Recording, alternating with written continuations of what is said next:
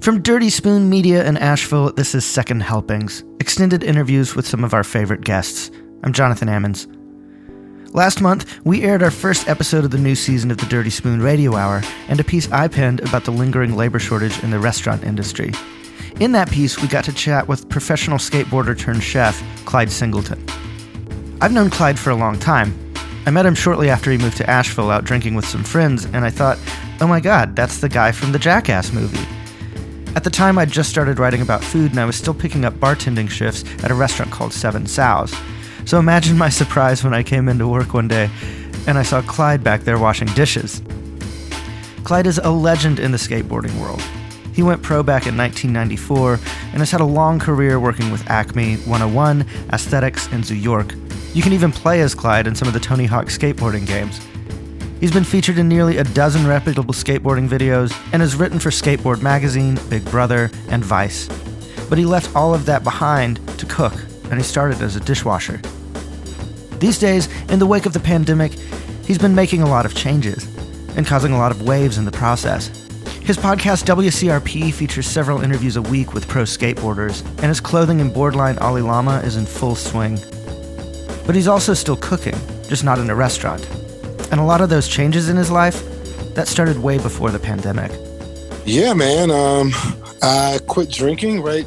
Actually, that was kind of like a godsend, man. Ended up stopping drinking about a week before everything really went down. Yeah. Like the whole pandemic. I'd gone to Tampa and went down there. They had a board release. I re-released an old graphic from like 20 years ago. And they had a big gallery opening / release party. And so this is my first time leaving North Carolina, really, and skating and hanging out since probably 2012.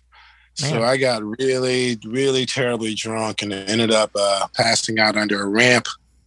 Woke up, a bunch of people were taking photos of me. It was like I was like a wounded animal on a safari. Just all these people. It was super embarrassing, you know. Yeah. One of my old friends saw me. Kareem Campbell saw me on the ground and picked me up and got me back to life. And that was my last time drinking.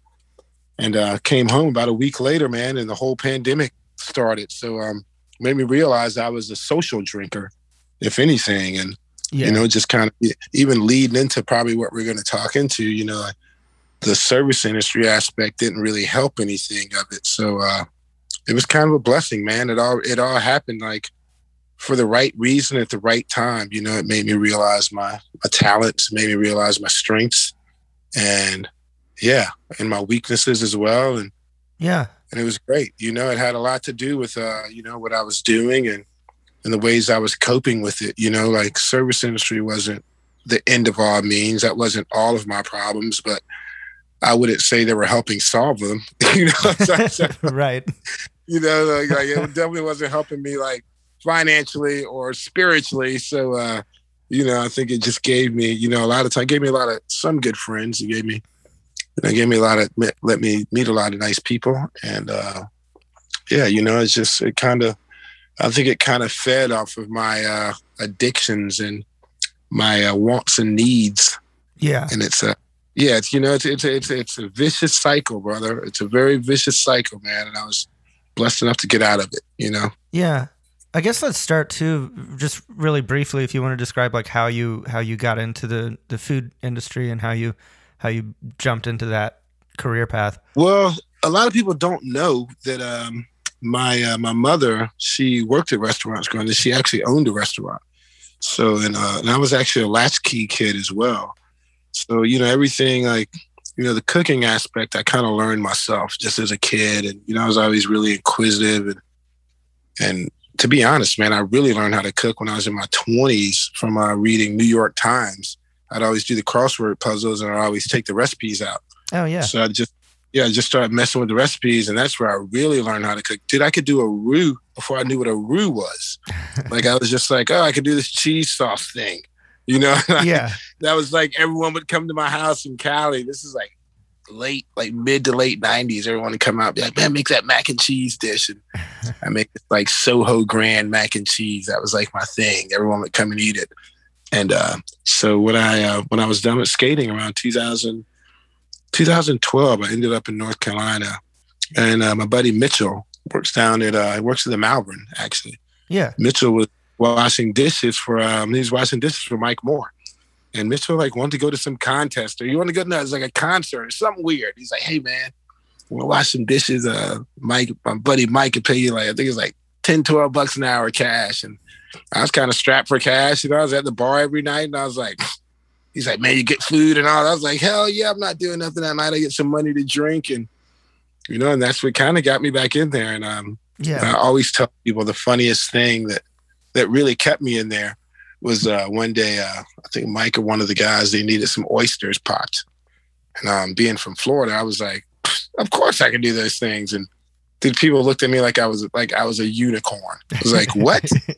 And I just jumped back there and just like, pop, pop, pop, pop, pop, pop, pop.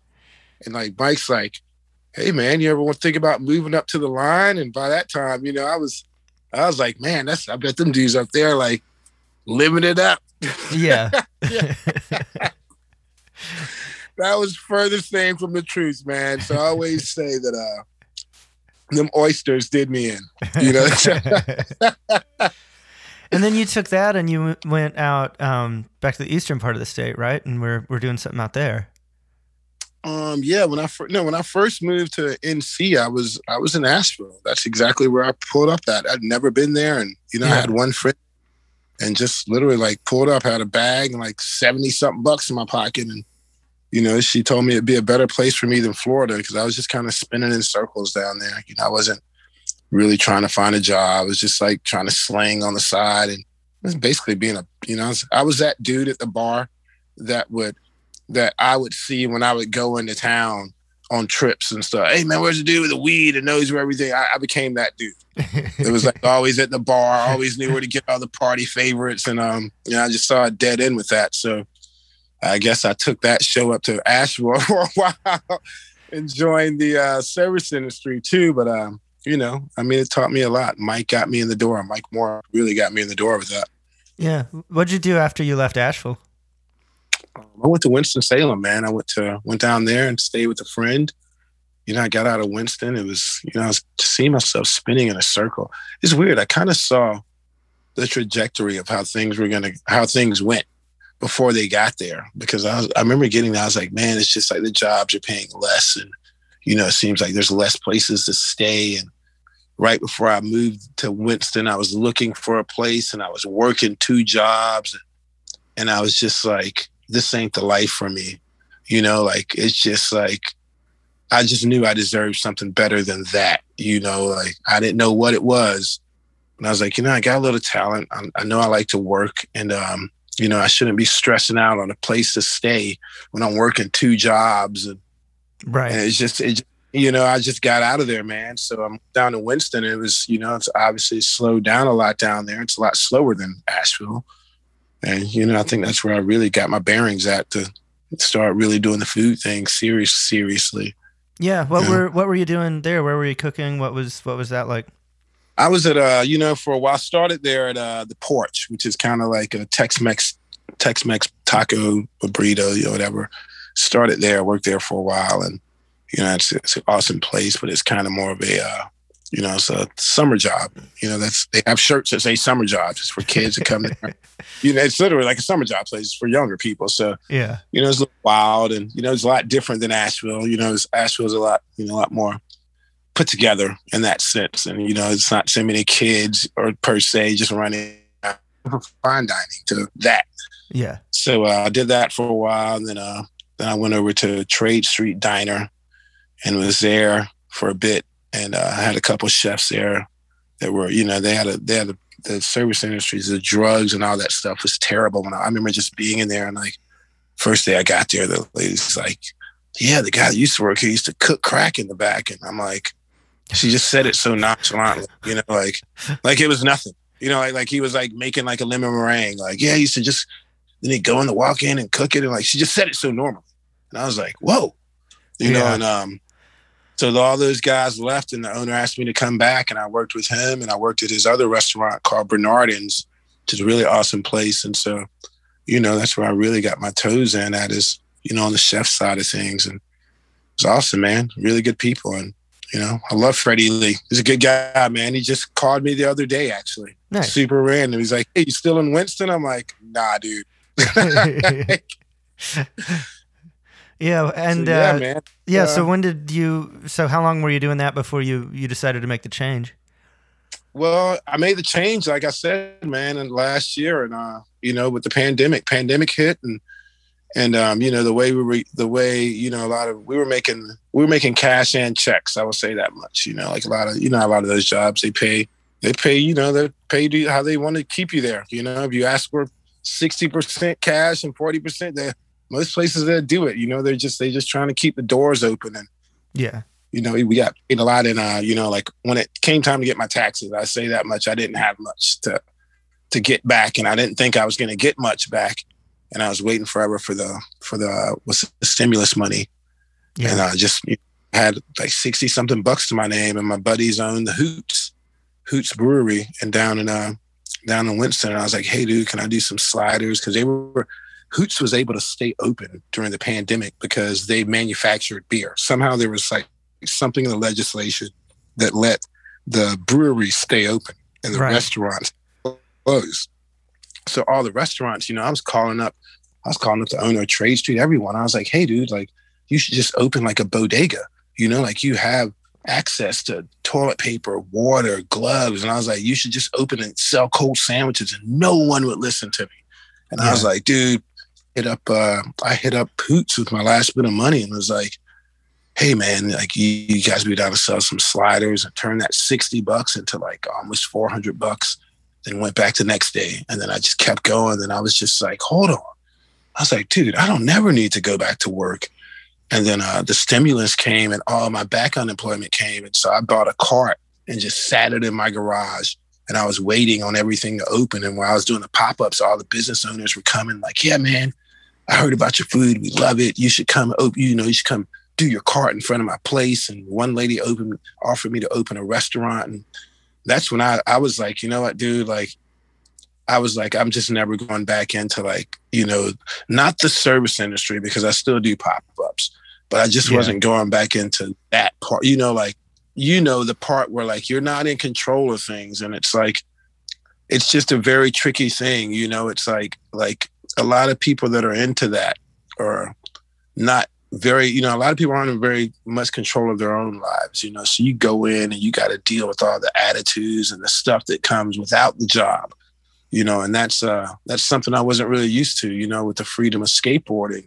You're just out there and like, it's just you're bored, and, might be a cop or two, or, you might have a bad day filming, but you weren't really dealing, the filmer, it wasn't like the filmer is going to come around and be throwing stuff around at the skate spots. You got chefs and they're throwing knives around, man. I got hit in the head with a basket one time at what's that place downtown, Winston-Salem, Carol's or something. Is that what it's called? No, it's right on the corner.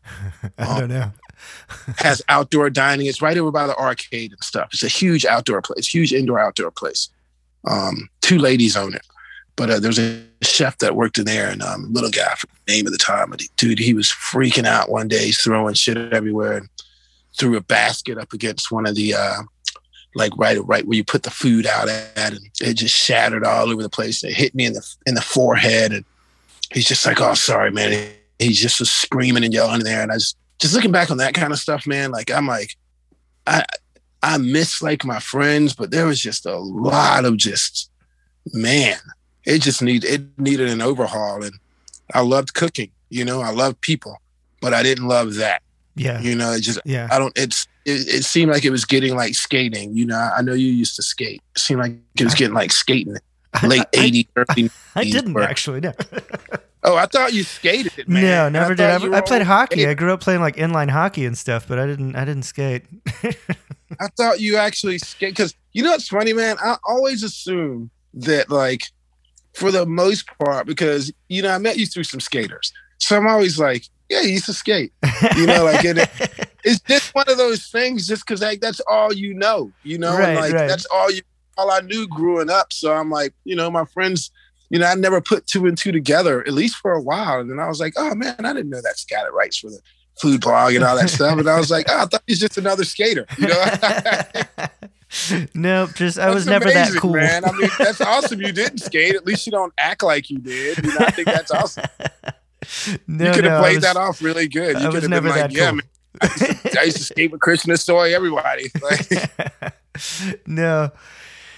What happened? So what happened after? So what was the food? Actually, let's go back to the food cart. What did you call your food cart? What was that? my food thing. What did I call it? Yeah. I already had a hashtag, and this is so funny because before I got there, I was making a bunch of food in Florida and stuff, and one of my friends was like, "Yeah, cooking with Clyde one day." So I was real late on Instagram. I think I got on like 2013, which is probably ancient times of these kids. And I got on. I started the whole cooking with Clyde hashtag, and when I started doing the pop-ups, I was just like, I didn't have a name. And I was like, well, the best way to secure anything is to do a hashtag first. So, and I didn't look at, I didn't look into owning the name or nothing. I was like, well, I already got a hashtag, and I knew I was going to do the Ali Llama. So I was like, oh, it's perfect. I have a little umbrella thing. I have the Ali Llama that'd be for skateboards and cooking. And then I have Cooking with Clyde, which is like, a part of the umbrella. And yeah. So I just ran with it forever. I just kept cooking with Clyde, and that's just been my thing. I've just really, really stuck with that name. And, the hashtag just does me. Most people know the hashtag, and that's good enough for me. It's like, I was just doing pop-up. I like what I do. I'm not trying to get a truck, or that's just a headache, like the way I can do business and the people that I do business with, it works perfect. I go in, I knock it out, and I'm out of there. Yeah. I don't need a big truck. I don't need all that stuff.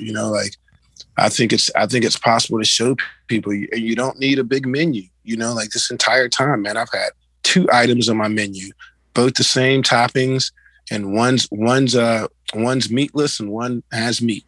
It's every single time, and it sells out It's just smart business. It's just from being in the business, I've just been able to watch how things go and things don't go, and how to and what foods to use, and just watch the trends of like I can't sell a lot of collard greens, and I can sell a lot of collard greens in North Carolina. I can't sell a lot of collard greens and say like down South Florida and stuff like that. Right. I just did one recently and did some stir fry collards and cabbage on a jerk. I did this thing called jerk fruit, and it's I take jackfruit and smoke it and cook it like jerk chicken. So I did stir fry collards and cabbage on that, and like some roasted pineapple pico, and I forgot what, like a avocado crema. And those people were like, "Man, these are great." And I was like, "These are the same people that would hate collard greens." So it's like, I've just learned that, man. Minimizing, and you can't give people a bunch of options. When it's like you have to be confident in your menu and what you do, and and I think people will see through that and they'll come out and support it. Once you let the customer start dictating your menu, you've lost. Yeah. You're a lost cause, and that's one thing I've learned that's kept me afloat this whole time is to stick to what I want to do and just believe in it, and like, and the easiest way to do it is to like have something vegetarian. It's like, that's the cheat code. Make a good vegetarian option, and that's it. Like there's no sense in chicken, pork, shrimp, It's like, no, do a shrimp and then do a veggie option and then sell that out and go back in and do something else cool. And, just always keep it the same. And it's just worked for me, the tacos, and starting in the bar, doing little hand foods. I started out with sliders, and, I've kept it at that. I know when I like to drink, I like to have a drink in my hand. I like to have something to eat in my hand. That was me at the bar all the time. Have a drink or like something to eat in my hand. And so that was my vision to do that with the Cooking with Clyde pop-ups, was to have very accessible things that people could eat, and also to have as little mess as possible for the bartenders. So we're all happy when we get out of there, like have some good food for the people. It's not a mess. They're not cleaning up a lot. I'm not cleaning up a lot. Everyone's happy. Customers happy. The business is happy. I'm happy. We all walk out the door, and that's how business should be, Yeah. Yeah. So you started doing your pop-ups in Winston-Salem, and then you ended up moving down to Florida, right? Yes. I moved down there, after I had a nice little run. And then around February, I just decided that, it was hot. After going on that tour from October to about December, early December, I realized that, I was doing pop-up tours all over, going to skate shops and all these different places, doing bars. And, because a lot of my friends own these places now. I just put two and two together, like, hey, man, you guys are liking the food online. Like, why wouldn't I? Why wouldn't I take this on the road? And as easy as it is. So I packed up my little stuff and, I had my little table. I had all my stuff to cook on and just go in, go out. And then so I got back home to North Carolina and I was just like, like there's just more out there for me, like, and, like I feel like that got me out, that got me where I needed to be, and I think that's a very important lesson for me too, because had I not left, a lot of things that's happening now wouldn't be happening. I'd probably just be very complacent on what I was doing, which wasn't bad, but, I just had bigger goals. It's like skateboarding, man. I was in Florida and I was like, I got to get out of here, dude. I got dreams like everyone else. I do, man. I don't want to be that old dude cooking on the line, like, all mad. Like, nah, dude. No. I work with too many of them dudes, like old dudes in there mad as hell, like slamming around hamburger patties. Like, nah, man, that will not be me. Still only making $12 an hour, and they've been doing it forever. Yeah. it's crazy, man. You think about it, it's crazy like that. It's like, man, I ran into this older black gentleman in Winston when I first moved there, and he was like, yeah, man. He was like, real cocky guy. I walk in the kitchen, these dudes looking at me like Django when he pulled up on the horse, like who's this? You know what I mean? I'm just like, and like, because they don't really, that's all they know, and they're kind of beat down. So it's like you're coming in their territory almost, and then one guy's like, man, I've been there like 8-9 years, and I looked at him, I was like, you don't own this place? Like, damn, dude, like, you know what I mean? Like, that's wild as shit. Like you're still standing here on the line, like, wow, and that's, and things like that, man, just made me, just thinking back now, it's a lot. I think it's probably best that I did what I did, and hopefully it pushes some people, the service industry is, it needs a rehaul right now, but it has a lot of very talented people, but a lot of people they're scared to exercise their talents, because that's all they know. They're like, and if it doesn't, people are scared to take risk, man. And like, because they are, and like, I'm a risker. This is all for me, man. I grew up skateboarding, I grew up jumping off huge stairs and handrails. So I'm a risky dude, do you think you would have made this change and made this transition without the pandemic having happened? I don't really know, because I didn't, I knew I was going to be doing something. When I came back from Tampa, Tampa just gave me a whole new energy to, I was talking to a guy down there about opening a restaurant called the Ali Llama, and it was going to be all skateboard themed, and like we had this whole vision, and he just kind of disappeared. So it was like poetic how everything just kind of, because I was kind of waiting on him to come back around and talk to me, and so I just took it all. I took the ball and ran with it myself, and just did it myself. And it's actually funny because he just hit me up the other day, and he's like, yeah, man, I still want to talk to you about the restaurant. And, like I think it's dope. You're doing the podcast with all the culture. And I was like, man, you're a day late and a dollar short. You know what I mean? Like, already laid the foundation down. Like, I don't need you to come in here and Windex the windows. Like, it's all right. Yeah. Yeah. So, yeah, man, I think the pandemic, I don't know what I would have done. Like, I know I probably would have gotten out of Winston-Salem. Would I have gotten out of the kitchens? I would have gotten out of Winston-Salem. I would say that. I probably would have ventured on. It's been my MO for a while to just, bounce around for a while. And not Winston, but North Carolina I'd been there. That's one of the longest places I've lived in my life. I'm 46 and I was there 9 years. Yeah. And that says a lot in itself. Like most places, I stayed in Florida till I was 16, stayed in California until I was, in my mid 30s, and just kind of bounced around a few years here and there. But, when I got down to North Carolina, I was there for a while and I didn't leave. Yeah. I was there. So, once I got my feet wet and I was out there and I started putting out some feelers, and pandemic just hit. And I was like, fuck it, it just worked. It was poetic. It just all worked out. I couldn't be happier. You know what I mean? Like, awesome. I wish everyone else luck to get out of there or whatever else they do. But, you can't change some people's minds, man. And some people are like, I call it like some people are okay with being in abusive relationships. Some people really are.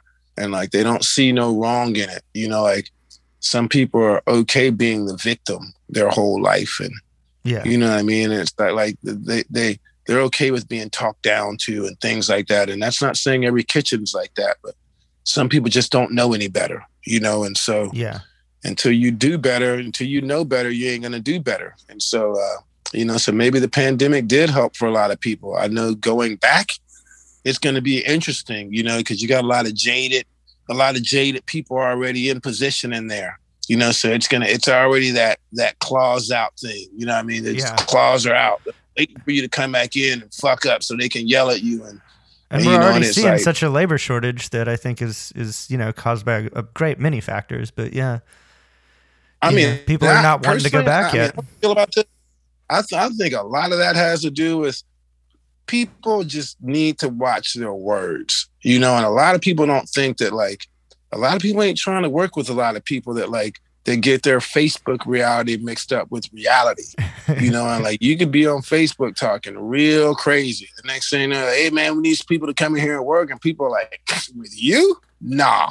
So a lot of people don't think about that kind of stuff. I've seen that a lot. And, I've seen that a lot, and like a lot of people talking down on people that don't want to come back to work because they're getting unemployment. It's like, hey man, let them people get their rest. Like, them people been on their feet forever. They don't owe you nothing. If they feel like they want to sit down and get their little free money or whatever you call it, like, let them, when they want to come back, like, keep that same energy, man. Like, let them come back in there and work. Do you need the help, or do you want to yell at people? Right. A lot of people need to make that distinction. A lot of people just want to be overlords. A lot of people don't miss the service industry. I say this all the time, Jonathan. A lot of people don't miss service. They miss their position. Right. You know what I'm saying? They miss that position, like, where they can go in and, they can talk shit on people. Be the boss. Yeah, being a boss or being above people. They miss, like, you see people at home right now walk right past their own dish pit. They don't put their own dishes up. They ain't helping dish dude. They ain't nothing. It's like people are it's a very selfish industry. Like I said, I'm gonna just concentrate on doing my thing. I've been getting a lot of calls. I'm sure you have too. Like, hey man, I've been getting calls from Winston. Like, hey, we own this spot, and we were just saying if you know some people. It's like, yeah, I do know some people, but I don't think you should be calling me. Like unless you want to pay me as a consultant, like, I'm not gonna. Yeah, so my finder's fee is. Yeah, people just don't understand that, man. It's like you're just not you're not that position you used to wield is like, I'm gonna call this guy up and like, like, hey man, you want to come in and work? Like, da da da da. It's like it ain't there no more. A lot of people just they can't see the reality that position is gone. Right. Like, everyone is on an equal playing field right now, and so a lot of people just like, yeah, we're getting back to work, and it's like when people say we're getting back to work, the people that have been working are like, I hope you mean we, not just, you know what I mean? Like, not just like we're getting back to work. Like, yeah, we're getting back to work. You shouldn't be asking for help. You know what I mean? Like, right. Yeah. So at this point, you've got you said you've started 3 businesses during the pandemic, right? Yes. Yeah. So talk us through those. What have you done? What have you launched? So I do the Cooking with Clyde thing, which is obviously my pop-ups and stuff like that. I also do the Ali Llama. Ali Llama is like, basically, it started off as a clothing brand. So Ali Llama is like I do skateboards, clothing, and I'm about to jump into doing some Cooking with Clyde stuff. I'm doing cutting boards made out of reclaimed skateboards with graphics and things like that. And then a while back, I started doing another little media thing, but now I'm doing WCRP, which is Clyde's radio podcast. It's a 70s style 70s style radio interview podcast. It's no audio, so something like this. I think this is awesome that we're just chatting on the phone, and that's pretty much what it is. And it's talking to a bunch of guys that I grew up with and grew up, fascinated with their stories of the culture, skateboarding and stuff like that. And I think it's just an easier way for me to do. You know how podcast is, man. Yeah. You're a writer yourself. It's just easier to talk it out, and it gets. Every once in a while, people become very entitled to they'll be like, man, Jonathan, where's that new piece at? And you're like, dude, how about y'all just listen to me talk? So that's where it came with me, man. After the Black History Month thing I was doing with skating, I was just like, you know what, dude, I'm gonna just do a podcast and not pigeonhole it into just Black skateboarders, but just the culture of skateboarding and the importance of all skateboarders, whether it be Black, trans, anything, just the history of importance of skateboarding that people don't know and care about, and the stories. And then it's also going to have a lot of music on it as well. Nice. So it's going to be a radio station, man. It's straight up the radio station is going to, surface around all the things that deal with the culture of skateboarding. There's a lot of skaters that are chefs now. A lot of people don't know this. There's True Cooks, the guy that owns True Cooks, he's a former skater. Huh. He used to skate for one of the biggest companies in skateboarding, H Street. So, there's a lot of stuff just in skating, and I know a lot of hip hop artists and music artists. So, just pulling it all together. And when is that supposed to launch? I'm actually doing the first one. It's the first one's going to be on tomorrow morning. Oh, cool. I'm going to launch it every Saturday and Monday, like wrestling. So by the time this airs, it will be available. Yeah, cool. Yeah, it'll be available tomorrow morning on all, it's going to be on Anchor, and so obviously Anchor puts you on Spotify, Google, Apple Music, Pocket Cast, and a few more. But man, I'm pretty excited. I just really got off the phone a little bit ago and did my 4th interview this week. So man, it's just rolling. I'm gonna drop an interview a week and do it in 2 parts sometimes, and then I got some of my friends doing little. A lot of my friends do spoken word. They do audio things of new shoes they have coming out on IG. They're talking about it. So I'm gonna have that with some beats my friends got talking behind it, and it's gonna be dope, man. It's gonna be radio station. I already got a little WCRP bumper. I'm so excited, man. It's nice. Good. Awesome. That's great, man. Well, cool. Yeah, man. It's just keeping myself busy, and thank God I quit drinking, because I probably wouldn't even be able to catch this phone call, to be honest. So. Right. Yeah. That was professional skateboarder Clyde Singleton. To find out more about Ali Lama, Cooking with Clyde, or WCRP, check out his Instagram @Clyde Singleton. Second Helpings is a production of Dirty Spoon Media, copyright 2021.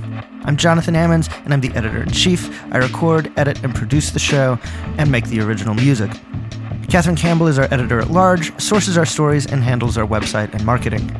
Be sure to head to our webpage, dirty-spoon.com, to stream full episodes of the Dirty Spoon Radio Hour, read stories from the show, and see the incredible artwork from our contributing artists, and to support us by subscribing to our Patreon. We're just 2 episodes into our new season of the Dirty Spoon Radio Hour, and we're at a new time slot, the first Saturday of every month at 11 a.m. on 103.7 WPVM Asheville. You can hear us there, or you can subscribe to us wherever you get your podcasts by looking for the Dirty Spoon Radio Hour. Always bringing you stories from the people that shape what we consume, right here on the Dirty Spoon.